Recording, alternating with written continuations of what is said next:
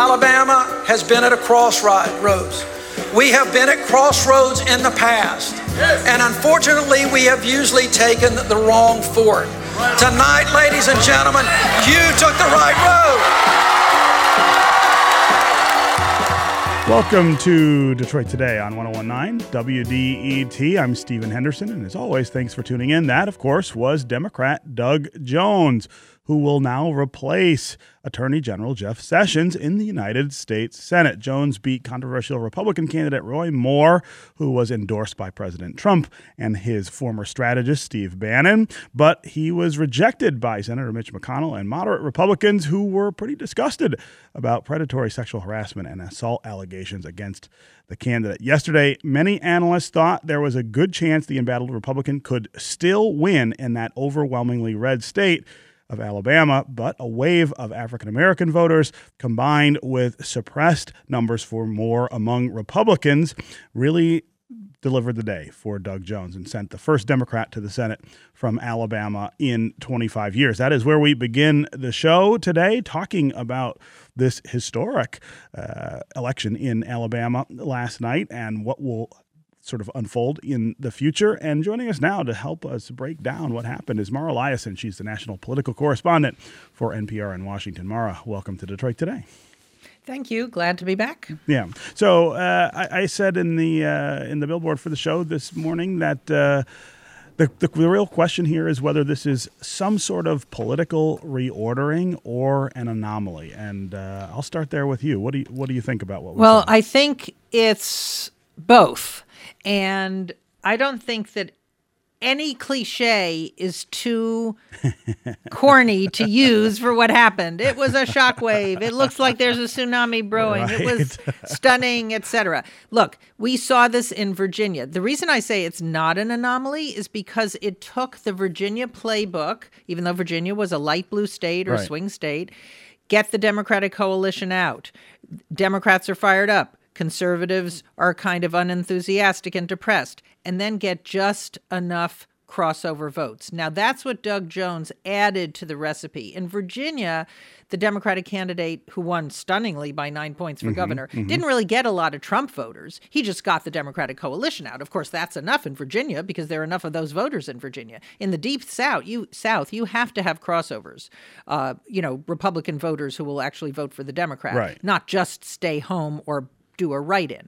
Now, the reason why that also could be an anomaly, even though we see a playbook for Democrats forming that could be used elsewhere in 2018, is because Roy Moore was an anomalous candidate. He was extreme. Right. He had embarrassed Alabama Republicans, the kind of Chamber of Commerce country club, moderate, business-oriented Republicans, before any of these sexual scandals came out.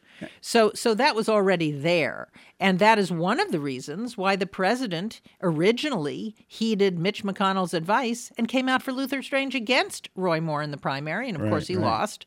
And he lost again. So I think this is definitely, even though some of it might be anomalous, because Roy Moore was a very extreme candidate, there's a playbook here that Democrats will be using next year in many, many places. Right. You think about Alabama as red a state as that is. I mean, just the occasion of a Democrat winning a statewide race there is as you point out, worthy of any cliche you might drag out of your notebook.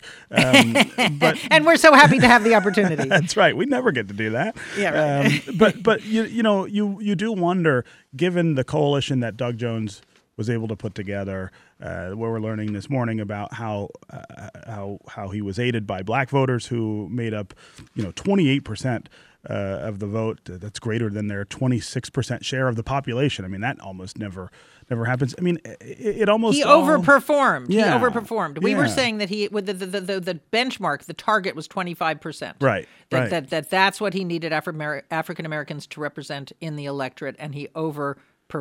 Yeah. So is that possible to duplicate, though? I mean, can you do that in Mississippi or in Louisiana? Well, I don't know if you can do it in Mississippi, right? But you can do it in places where you need to do it, maybe Missouri, Ohio. There are places where you are going to have to get the black vote out. And what this showed is, yes, African American voters will turn out even if Obama is not on the ticket. Right. Now, it took a couple of tries because a couple times they didn't do that without him on the ticket, but they did. And guess what? Trump voters so far haven't really turned out in great numbers with Trump not on the ticket. Right. We don't have a lot of data points, but so far looks like Democrats have pretty much figured out a way to exorcise their curse, which is that they can't get their voters out every 2 years. They can only get them out every 4. Every 4. But now it looks like they are. And they didn't just – but some of it was organic enthusiasm. People really didn't like Trump.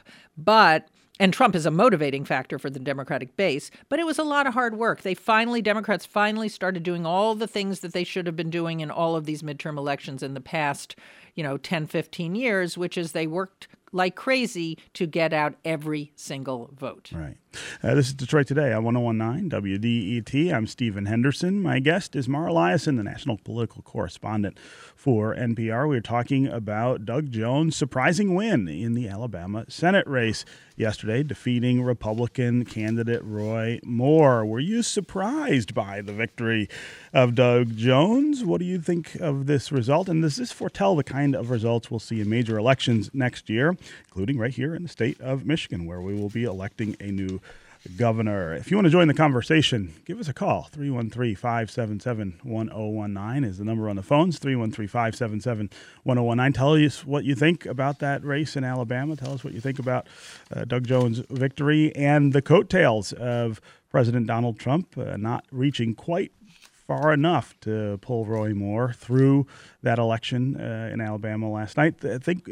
Tell us what you think about the state of Michigan. What are we going to see next year? This state went for Donald Trump, the first time since 1988 that a Republican was able to win the presidential contest here in the state of Michigan. Is this a sign that that was an anomaly and that next year could be tough for Republicans? Again, 313-577-1019 is the number on the phones. You can also go to the WDET Facebook page, put your comments there, or go to Twitter and hashtag Detroit Today, and we'll work you into the conversation. Mara, I also want to talk about what this means in Washington. It narrows the Republican advantage by 1. It's such a narrow advantage anyway that actually matters, or it could matter on some issues. What's the strategy for Democrats to take advantage of that? Well, I think they just need to hang together, and this is going to make it even easier for them to do that. They already, remarkably, were feeling very little pressure to vote for the Republican tax bill. Right. Even though there were a large number of Democratic Senate incumbents in red states that Trump won by big numbers, no Democrats felt any pressure to vote for the Republican tax bill, as opposed to what happened with George W. Bush's tax bills, which were passed with bipartisan with some Democratic votes. support. Some Democratic support. So that tells you that they can stick together. I think that the psychological effects of this are going to be huge. I mean, this has Republicans nervous about a big blue wave. Mm-hmm. And I think it's going to be harder for those few Republicans who are in blue states or swing states, maybe Arizona, Nevada, Maine, to get on board with the Republican agenda without question. Yeah. I think it's just going to be hard. And don't forget, I think this is a bigger shock than what happened in 2010 when Scott Brown, a Republican, won in Massachusetts. The Massachusetts seat of Ted Kennedy, liberal lion. Massachusetts, you could say, is the mirror image of Alabama, except that Massachusetts often had Republican governors. Sure. And that certainly isn't the case in Alabama. But I think this is going to have a psychological effect. I think it's going to have Republicans questioning whether they should just fall into lockstep behind some of these agenda items that aren't popular. I mean, I even wonder I still think the tax bill will pass, but I think it's going to make it a little harder. Yeah. Again, 313-577-1019 is the number on the phones. Let's go to Mary in Ann Arbor. Mary, welcome to Detroit Today. Hi. My question has to do with voter suppression. There were reports late afternoon yesterday from Mother Jones magazine that hundreds of calls were coming into the Lawyers Committee for Civil Rights. I saw that story. Go ahead. Sorry, can you hear me? I can. About various types of complaints about voter suppression, and especially considering that African-American voters, it seems like, really helped deliver a victory for Doug Jones in Alabama. I'm wondering what we've heard and what we need to be prepared for in Michigan and around the country to ensure that the African-American vote, which is already subject to serious voter suppression, Sure. both by practice on Election Day and certainly by law beforehand, that we can prevent that in 2018. Right. Mary, great comment, and I appreciate the call. Mara, I always wonder whether the things that Republicans are trying to do to limit access to the ballot would ever just sort of backlash, Well, sure. I think they do both. I think they do succeed in limiting access to the ballot. I mean, when Alabama passed voter ID, everybody had to have an ID, including driver's license was one of them, and then they promptly closed dozens of DMVs in black counties. That hurts. That makes it harder for African-American people to get the ID they need to vote. On the other hand, it also causes a backlash. So I don't know if anybody's tried to measure the difference between those two forces. Yeah. But I think that Democrats are geared up for that. There's going to be tremendous amount of effort on the part of ACLU and other legal advocate groups to police this and to try to challenge these laws and also to get people the IDs they need. Yeah. The people have been saying that to take the Senate back next year, Democrats need Nevada, they need Arizona, and an act of God. Some people are saying I think that's about right.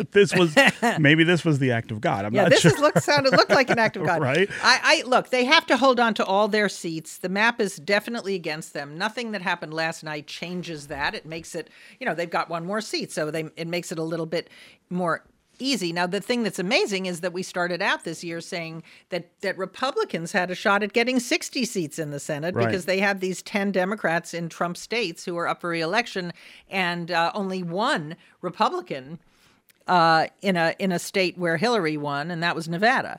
But they are now looking at Nevada and Arizona, and they're feeling more confident about defending their seats.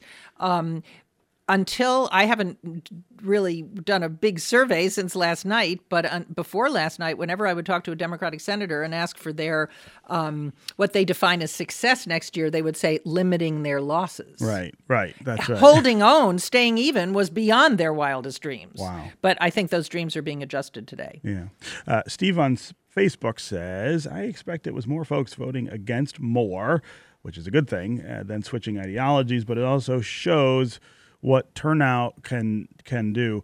I do wonder about the choice that and again, this was voter choice to go with Roy Moore over Luther Strange, and whether there are lessons there for Republicans about how they manage primaries. Going forward, what can they do differently? I mean, well, that's another kind of secondary effect of the result last night. Is there's a simmering civil war inside the Republican Party, and you've got Steve Bannon, who's been trying to raise millions of dollars for this anti-establishment effort. He said he was going to primary every Republican Senate incumbent, and he was going to make a litmus test for somebody to get his support. They had to promise not to vote for Mitch McConnell as the leader. He failed. He failed in a state that Republicans should have won by curvature of the earth. Yeah. Where Trump won by almost 30 points, right? 28, something like that. Uh-huh. So I think that's going to make it harder. This was a huge win for Mitch McConnell and a huge loss for Steve Bannon. And it puts Trump right in the middle, not knowing whose advice to take. I don't think Trump ever questions his own instincts, but he followed them, and he lost twice in Alabama. Yeah. This is Detroit Today on 101.9 WDET. I'm Stephen Henderson. My guest is Mara Liasson. She's a national political correspondent for NPR. We're talking about the election in Alabama yesterday for the U.S. Senate.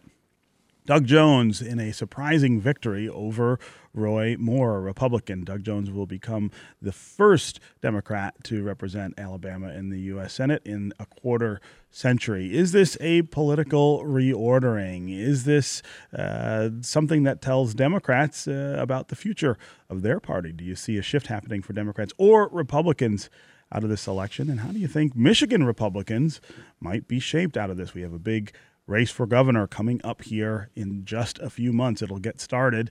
The GOP has been embracing Trump and Steve Bannon, both of whom seem to suffer a pretty major loss last night. Are we going to see a reordering of the way that the local party relates to national politics? Give us a call if you want to join the conversation. 313-577-1019 is the number on the phones. Also, tell us what you think of that black turnout in Alabama. A surprisingly large turnout of black voters. Is that something that Democrats can capitalize on and make happen in other states? Again, 313-577-1019 is the number. You can also go to the WDET Facebook page. Put your comments there, or if you go to Twitter and hashtag Detroit Today, we'll try to work you into the conversation. Is there lasting damage to the GOP leadership or the party infrastructure for embracing more after this? And talk about the president too. I mean, well, I think don't forget the Republican Party was split. The RNC, which is pretty much the campaign committee of the president. Yes. They reluctantly went back into the race to support more after Donald Trump decided he would support him. Yeah. The RSCC, the Senatorial Campaign Committee, stayed out and is now patting itself on the back for that. Yeah. And of course it's run by Cory Gardner, who's facing a tough race in a purplish state, Colorado, himself. I think in 2020, and. So I think that the Republican Party is split, and when it's succeeding, those splits are papered over.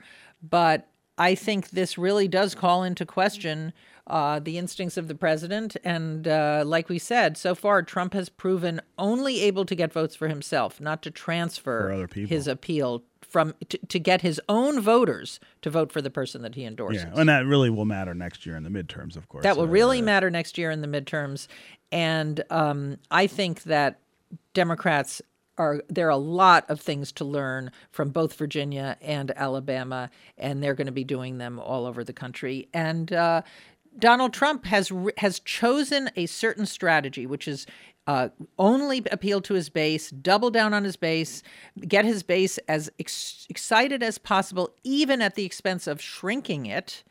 And I really wonder, given that one of the elements in Alabama last night was we used to talk about soccer moms. Now I guess we're talking about angry moms or angry women. I don't know how after he's said the things he's said about the women who've accused him, when he has demeaned Kristen Gillibrand in a tweet yesterday, I don't know how he changes that strategy. Yeah, I think he's just too far invested in it, and he's going to, sink or swim with it. Yeah, it could cost them. Let's go back to the phones here. Barry in Northville, welcome to Detroit Today. Oh, thank you for having me. I appreciate it. Go ahead. My take on this is, and I'm not a political scientist by any means, but what's surprising to me about the election in Alabama is really how close it was. It seems to me that this guy Roy Moore, he was such a polarizing, poor candidate, poor values, poor ethics. That it was that close, to me, says that Trump or his folks or those beliefs are still pretty strong. Yeah, Barry. I think well, that's certainly in places like Alabama. Yeah. Most other people were surprised that Roy Moore didn't win. I would say if you polled every political expert yesterday, the odds were definitely for Roy Moore. Yeah, sure. Yeah. He had taken a hit in the polls, but he'd come back up. He denied the allegations. His base in Alabama is very similar to Donald Trump's base. You could say that Roy Moore was Trump before there was Trump. Right. Right. And he has a very ardent base. Turns out it was too small to get him elected. Definitely big enough to win the primary. Yeah. But too small to get him elected. I mean, I fell asleep last night pretty early watching the returns, and Roy Moore was up. He wasn't up big, but we're still waiting for votes from what they call the Black Belt down there in Alabama, that strip of the southern part of the state where a lot of African American voters live. And I sort of thought, well, it's probably not going to pull this out. And I woke up in the middle of the night. But also the big cities reported late, and they were African American. And also you had all those wealthy suburbs. And guess what? College-educated white people, even though Roy Moore won them, he didn't win them by as much as he needed to. By the margins he needed. By the margins he needed to. Yeah. And those are the people who who I think had problems with Roy Moore before the sexual misconduct charges. Yeah. They were worried that he was embarrassing the state, making it harder for corporations to move to the state. They had a vision of a modern Alabama that did not square with his vision at all. Okay, Mara Like Liasson. Senator Shelby, who led the way. And that's something we should mention. That's right. That's a big deal. That is the a big sitting deal. Republican senator went on a Sunday show, which is not his natural habitat, to say that he was going to write in somebody other than Moore. Yeah. Okay, Mara Liasson, national political correspondent for NPR, as always. Great to talk to you here on Detroit Great Today. to talk to you, too. Thank you so much. Absolutely. We'll catch up with you soon. Okay, bye-bye. Up next, we're going to talk with Atlantic staff writer David Graham about the Republican Party's rebuke, then embrace of Roy Moore ahead of yesterday's elections and what that could mean for the GOP and Washington politics moving forward. Stay with us and stay with us on the phones. 313-577-1019 is the number. We'll be right back on Detroit Today.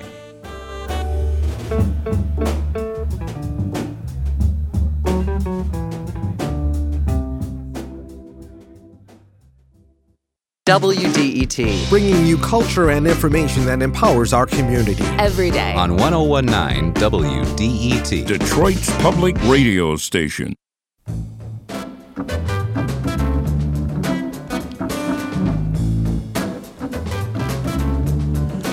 You're listening to Detroit Today on 1019 WDET. I'm Stephen Henderson, and as always, thanks for tuning in. We are talking about the surprising victory yesterday of Doug Jones, a Democrat in Alabama, who won a U.S. Senate seat. He will be the first Democrat in a quarter century to represent that state in the U.S. Senate. He defeated Roy Moore, a Republican, longtime Republican fixture in Alabama, who ran into some trouble in the last few weeks with allegations of sexual harassment and abuse.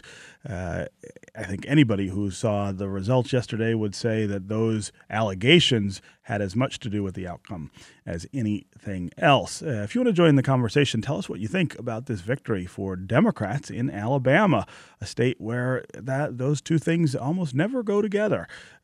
Is this something that the Democratic Party can build on going into the midterm elections next year? Is it something they can build on right here in the state of Michigan as we have a gubernatorial election that will start to unfold probably in the next few weeks as we see Bill Schuette and Brian Calley and Gretchen Whitmer and probably some other folks vie to be the next chief executive of the state of Michigan. You want to join the conversation, tell us about this, give us a call. 313-577-1019 is the number on the phones. That's 313-577-1019. You can also go to the WDET Facebook page and put your comments there, or go to Twitter and hashtag Detroit Today, and we'll work you into the conversation. And joining us now to talk more about how the Republican Party managed this contest between Roy Moore and Doug Jones is David Graham. He's a staff writer at The Atlantic. He wrote a piece before yesterday's Senate election in Alabama titled "The Republican Party Slinks Back to Roy Moore," a month after first allegations of sexual misconduct against the U.S. Senate hopeful in Alabama.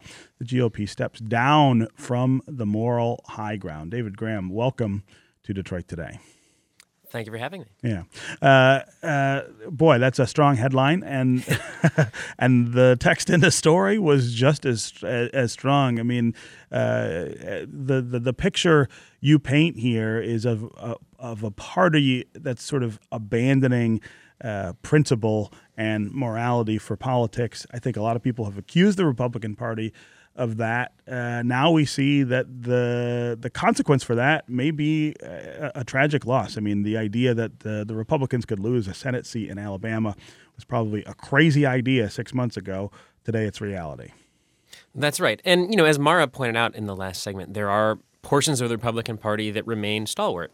You had Richard Shelby coming out and saying he couldn't vote for Moore. You had Cory Gardner condemning him.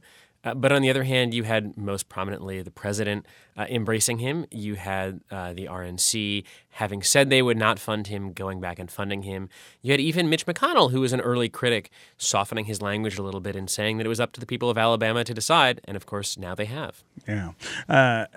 So where do they go from here? I mean, it was voters who chose Roy Moore in the primary, and they chose him over the support of President Trump for Luther Strange. There was a lot of sort of, I guess, internecine fighting about who should be that nominee.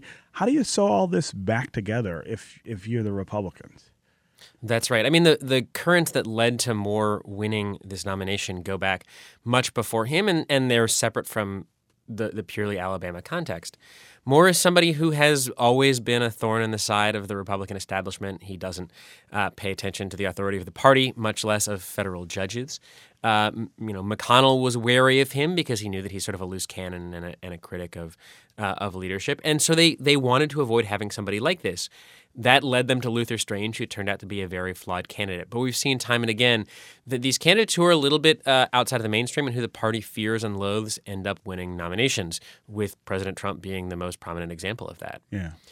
It's hard to fix that problem. And this isn't a civil war that's ongoing, and people keep offering solutions. Steve Bannon's pitch was that he was going to win the Civil War for the insurgency, and now it looks maybe like he can't do that. But the establishment doesn't have any obvious way to crack down and reinstill order either. Yeah. Again, 313-577-1019 is the number on the phones. You can also go to the WDET Facebook page, put your comments there, or go to Twitter and hashtag Detroit Today. We'll work you into the conversation. Let's go to Frank in Lincoln Park. Frank, welcome to Detroit Today. Hi, Stephen. Listen, the Democrats need to capitalize on this historic victory. They put a coalition together of women, blacks, millennials, suburban Republicans. These folks have had enough, and the electorate are angry. If a Democrat can win in Alabama, we can win everywhere. And leadership needs to understand that and run with that message. But Frank, talk about how that works. I mean, what we've seen up until what we saw in Virginia and now what we've seen in Alabama is Democrats, doubling down on a message that appeals, it seems, only to Democrats and not to independents or Republicans. So what is it that you think they're doing differently that they need to sort of build on? What's the tuning of that message that needs to take place? He's a train wreck, and they have to play off him. They have to give Democrats the ability. If you're a pro-life Democrat, you're a pro-life Democrat. If you're a pro-Second Amendment Democrat, you're a pro-Second Amendment Democrat. But during the tough votes, you got to come with us. But you got to give those local candidates the opportunity for some flexibility. Rigidity is out. Flexibility is in. Frank, that's a really interesting point. I'm glad you called and made that. David Graham, I'll give you a chance to talk about the Democratic side of things. This idea of the small tent, I guess, the tight tent, where Democratic candidates are not given the leeway to appeal to Republican voters or independent voters. Did Doug Jones have more leeway for that because it was Alabama? And is that one of the things that we saw play out yesterday? It's interesting. I think the question of how repeatable this race is obviously the one for the day. And there are some very weird and unique factors like Roy Moore. And there are also things that seem in common with other recent Democratic victories, like in Virginia. You've got suburban white voters tending toward Democrats or staying home, and you've got high African-American turnout. What's interesting is Jones is in some ways a little bit more of doctrinaire is not the word, but a faithful down-the-line Democrat than, say, Ralph Northam, the Virginia governor, who voted twice for George W. Bush and has sort of more conservative leanings and was able to win in Virginia sort of by putting together a coalition. Jones, he's pro-choice. He really stayed, for the most part, down the Democratic line, didn't have to deviate a lot from the party positions, in part because he had, the advantage of running against Roy Moore. We're already seeing speculation that there may be places where he feels like he needs to break with the party. But given his history, he seems like somebody who's going to be a reliable Democratic vote, as Frank said, on the big issues where the party really needs him. Yeah. Again, Frank, thanks very much for that call and the comments. Let's go to David in Detroit. David, welcome to Detroit Today. Good morning. Hey. Thanks for taking on the topic. Sure. I've been sort of reacting to friends and colleagues on the social media networks about being really excited about this and extrapolating that somehow there's a trend moving towards Democrats in general. And I liken it to Lions fans versus Patriot fans, or Lions coaching versus Patriots coaching in football terms, in that, making the playoffs 3 out of 4 years and losing is not exactly a long-term winning strategy if you're trying to make the Super Bowl. Keeping your head down and doing the work is more important because it took someone with the kind of accusations that the Republican had in this race to get a Democrat in, which isn't exactly a ringing endorsement of Democratic Party ideals or work ethic. So I say to my friends on the, I'm a strong independent, say to my friends that, affiliate as Democrats, put your head down and do the work and demonstrate that you have a message and a framing that, resonates with people more than trying to extrapolate fabulous success out of a special election. David, that's an interesting point too. I might push back just a little bit and say that any victory for a Democrat in Alabama, no matter the circumstances, is noteworthy in the sense that it's such a red state. I mean, this is a state that the president won just walking away, and so it's not. I think you can't completely discount it, but I would also, I guess, grant the rest of what you're saying, which is that. This may not just be about the Democratic message, but about a Republican implosion. In the end, I'm not sure which matters more. I mean, the point is that this seat will go to Democrats for at least the next 3 years. I think 20 is maybe the next time this would be on the ballot. David Graham talked, though, about how happy Democrats maybe should be about this, and what else they should be thinking about. Yeah, I think you're right that having a Democrat win in Alabama is both notable and also kind of a weird, anomalistic event. I don't know that there's no way for Democrats to quickly take control in the South in Senate races like this, except when unusual candidates and events happen. This is notable, I think, in a broader national way because it makes it a lot easier for Democrats to take control of the Senate in 2018. They suddenly don't have nearly as much to defend against. They don't have to have the reach pickup because they've already gotten that reach pickup. So in terms of putting in the work, I think the question is, can they put in the work to win across the Senate board next November? And that, of course, is there's a lot that can happen between now and then, and we don't know whether they will have that strategy and will put in that work. Yeah. Again, 313-577-1019 is the number on the phones. Jim in Port Huron, you're up next on Detroit Today. You there, Jim? Yes, I'm right here. Go ahead. I ran for office up here in the Thumb last year, and I think what really hurt me, and I got hammered, by the way, I think what really hurt me is that if you were a Democrat, you were associated with things like Black Lives Matter. And I think what really carried the vote in Alabama was the overwhelming majority of blacks who voted for Doug Jones. And I think that in places like Michigan, like up here in the Thumb, I think it's going to be hard for Democrats to win because I think that, if you're a Democrat, you're associated with, Black Lives Matter, with LGBTQ and things like that. And I think what we saw in Alabama, if you look at the results, is a lot of white anxiety about all these other groups, and Jim, I'm grateful for the African Americans in Alabama voting for Doug Jones. Right, Jim. That's a really interesting point. I want to ask you a little more about your race. Obviously, I'm assuming you. Well, I think we might have lost Jim down the line there, but I'm assuming he ran as a Democrat. The Thumb is a tough place for Democrats, and the idea that you would be associated with things that may not be popular there would maybe cost you the election. I was going to ask some questions about how he related to the state party, but I think that is part of the challenge here. Is Doug Jones, who is someone who's worked in Alabama for a long time, who people there knew. He even had to contend with the soft on crime label, for instance. I know that they ran hard against that, and there is, I guess, a difficulty for Democrats. I guess Jim is back. Jim, can you tell us more about how the state party either helped you or hurt you, you thought, in the race with contending with those kind of things?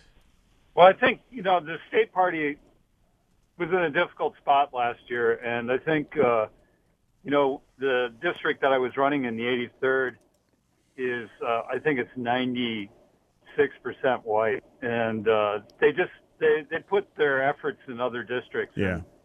And, we just got hammered as a party throughout the state, and I think it might be interesting that in 2018 there might be more seats up for grabs in places like Mississippi, Georgia, Tennessee, where we have a lot of African Americans who are, I think, really feeling alienated after the Obama administration and what's happened since. Mm-hmm.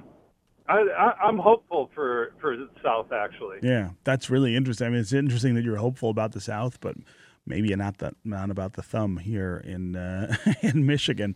Jim, thanks very much for the call. David Graham, I'll give you a chance to respond to what he's saying there. I mean, it is a really interesting situation where we're talking about the idea that Democrats could compete better in the South than in the North, especially on the race question. Yes. A statewide race like this is an interesting beast because you have the ability for an efficient operation and the right candidate in the right circumstances to drive huge black turnout and to make a big difference. That doesn't help you a lot if you're dealing in district races. And, if you look at the map of Alabama from last night, you see stark divisions between, deep red areas and deep blue areas. And if you're running if you're running as a Democrat in a heavily white area, and that could be in many parts of the country, it's true that you're going to have an uphill battle with some voters. And I don't know what the answer is for the Democratic Party on that. They may be able to win statewide races, but winning, for example, state legislative districts may be a real uphill battle, and they'll have to figure out how to reconcile those two important constituencies. Yeah. Yeah. Okay. David Graham, staff writer for The Atlantic, author of a piece written before yesterday's Senate election titled "The Republican Party Slinks Back to Roy Moore." Thanks for being with us here on Detroit Today. Thank you for having me. Absolutely. Up next, we're going to talk with Johns Hopkins University Political Science and Africana Studies Professor Lester Spence about the significance of the black vote in yesterday's U.S. Senate election in Alabama. What does it mean now? What might it mean in the future? Stay with us, and stay with us on the phones. Dave in Grosse Pointe, Heather in Ferndale. We'll get to you. 313-577-1019 is the number. We'll be right back on Detroit Today.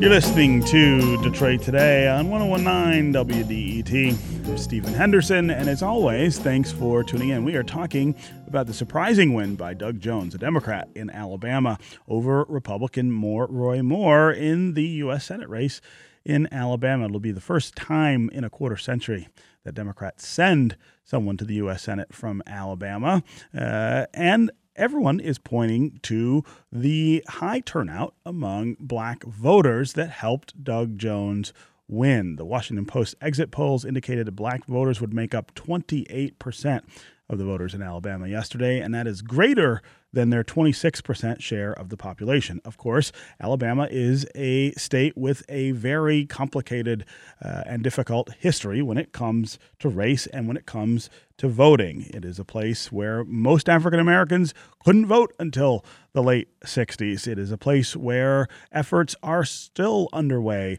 to make sure that it's difficult for African Americans to register to vote and sometimes to cast their ballots. We're going to talk now about the significance of this strong African-American support for Doug Jones and Democrats in Alabama with Lester Spence, who is an associate professor of political science and Africana studies at Johns Hopkins University. Lester, welcome to Detroit Today. Hey, it's good to be back. Yes, good to hear from you. I wanted to talk to you today in particular because in the run-up to this election, I saw you posting on Facebook about the choice that African-American voters were facing there in Alabama. And as always, in any election, there are imperfect choices.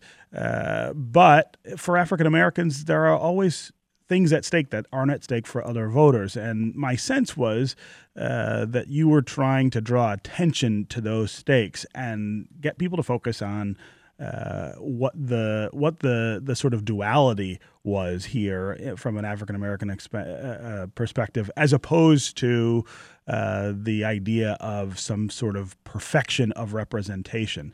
That there was a choice to be made here, and one was clearly different from the other. Yeah, so I was responding to, there was an ad that the Jones campaign put out. It was targeted to black voters, and it was really a tone deaf. Wasn't just a tone deaf ad.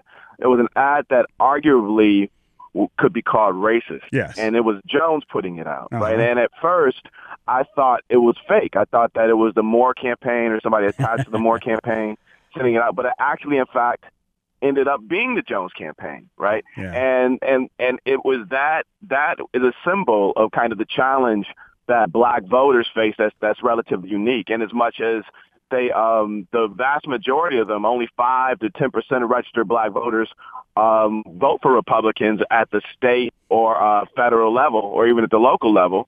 So 90% of them, they're going to vote Democratic. But because the Democratic Party has to deal with because the Democratic Party hasn't quite figured out how to treat black people like they're citizens, that the Democratic Party ends up being a tough choice for black voters. Yeah. So for black voters to turn out like they have in this case it really points to their own to the infrastructure that black people had to develop kind of on their own in order to turn out mobilized voters. Yeah. There was a lot of reporting from Alabama about Doug Jones' efforts to try to get African Americans to vote.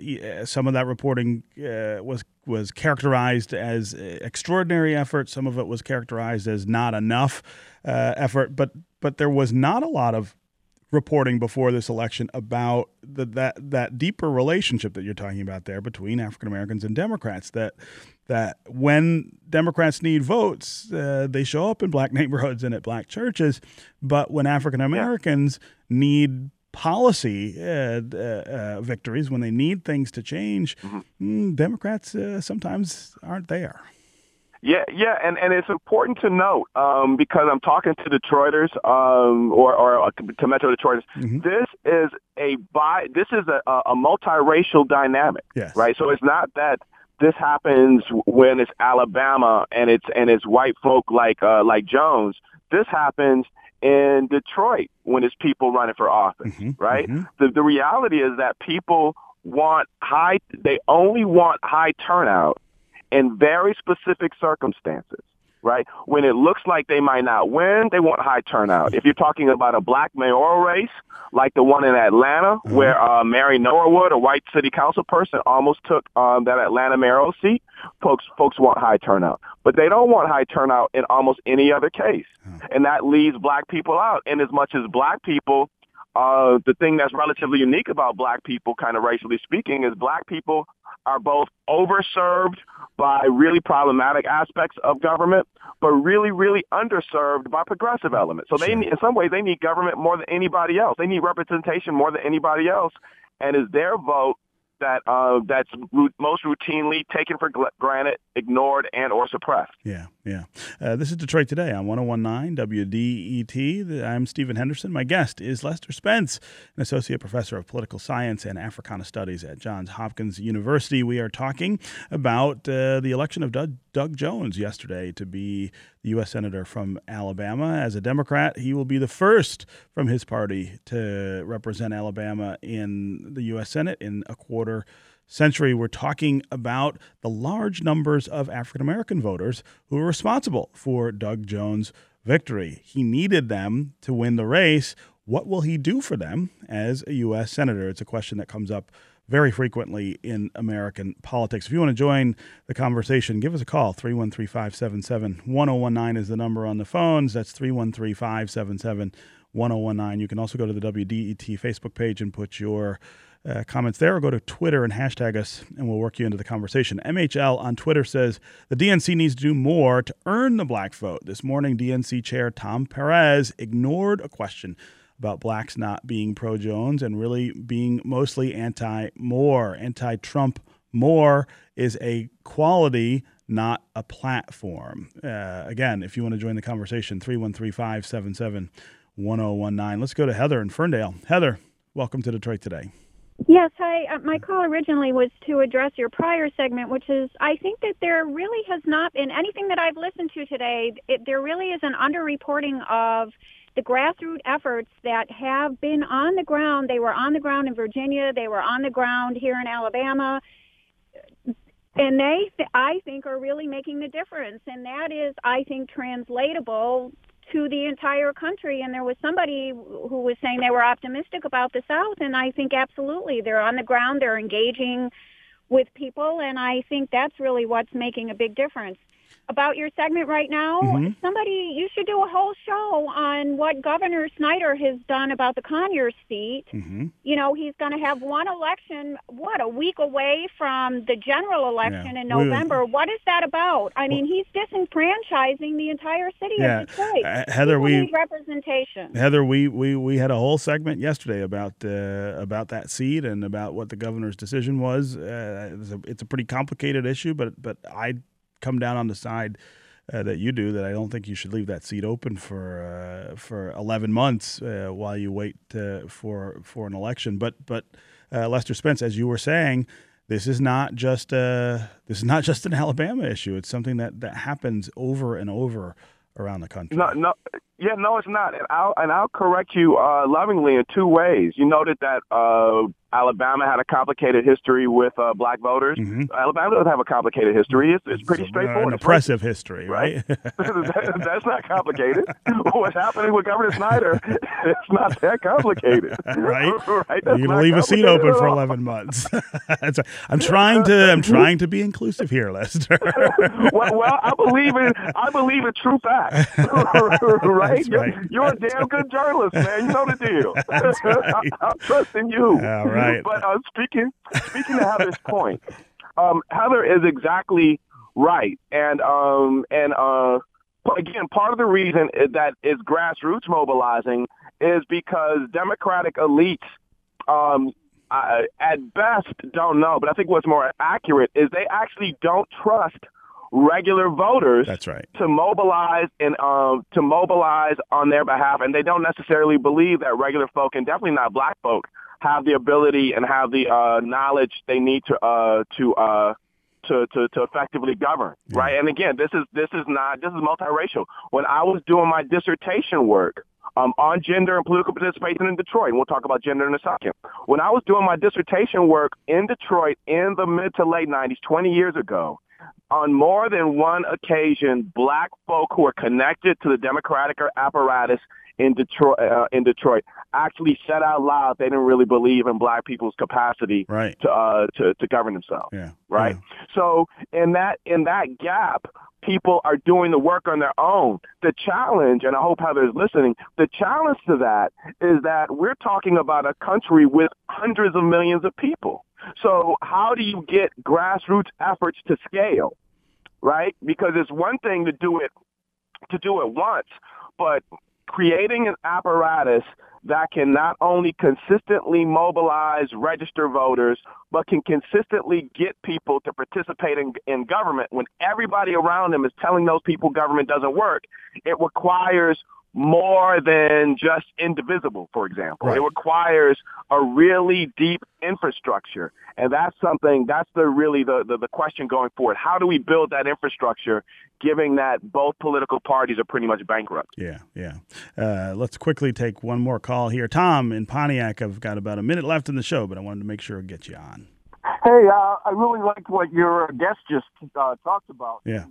I would hearken back to the Democratic primary where the vast majority of people voted for Bernie Sanders and not for Clinton. And talking about Arab people in Dearborn, black people in Detroit, and white working people. And so if things are going to move forward in a progressive way, you have to address the needs of the basic people and not just concentrate on the needs of Wall Street and the rich people. Yeah. And that in meta terms is, I think, one of the big problems that Democrats have where it relates to African Americans in more specific terms. I mean, it's about addressing the needs that African Americans have. And as you point out, Lester, African Americans have more needs from government than other folks, and the Democrats are not always focused on that. All right, Lester Spence, Associate Professor of Political Science and Africana Studies at Johns Hopkins University. Always good to talk to you here on Detroit Today. I'm back in town next week, man. We'll have you on again. All right. All right. That's going to do it for me today. I will be back tomorrow. I hope you will too. This is 101.9 WDET, Detroit's public radio station, a community service of Wayne State University. We will see you tomorrow.